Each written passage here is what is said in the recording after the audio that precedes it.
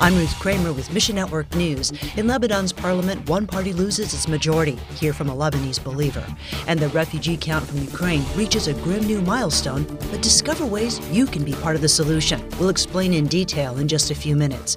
But first, it's official. Hezbollah lost its majority power in Lebanon's parliament. I think this is a miracle, really. We have been praying hard for this. Nuna of Triumph at Mercy Lebanon says, They're still in the parliament, but they don't have the power of the number.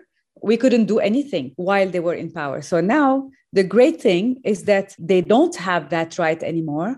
And the new ones elected have a strong opposition to Hezbollah. With strong backing from Iran, Hezbollah operates as both a Shiite Muslim political party and a militant group in Lebanon. Forecasts leading up to the May 15 election predicted Hezbollah would gain an even larger majority in parliament. We were under the impression or the threat that Iran is taking over, and this is going to become like an Islamic nation. You can imagine Lebanon becoming Iran. That's the long-term view of it. We have been really praying hard for this election, and I'm so thankful for what God did. It's a critical but small victory in the battle for Lebanon's future. I'm so thankful for the results of the elections, but at the same time, it's not over. We have to keep praying. Next, in northern Nigeria, a Christian student named Deborah Samuel was accused of blasphemy and killed by a mob. Afterwards, they burned her body. The college was shut down after videos of the incident appeared on social media. Police arrested 2 suspects, sparking protests among Muslims throughout the city of Sokoto. A large crowd besieged a government building and afterwards tried to loot shops owned by Christians.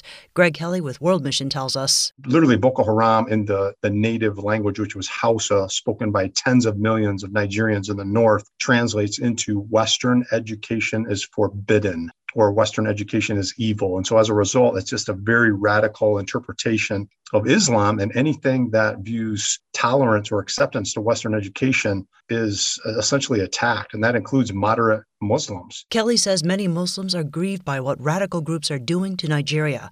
Many have lost everything during the violence. We're also targeting strategically villages with water projects, humanitarian efforts that really open the door. There's so many people in these internally displaced camps, literally by the hundreds of thousands all across northern Nigeria. These people are frustrated, and they're sitting in these camps waiting for a gospel witness. You can help send audio Bibles to the region. We'll connect you at missionnews.org.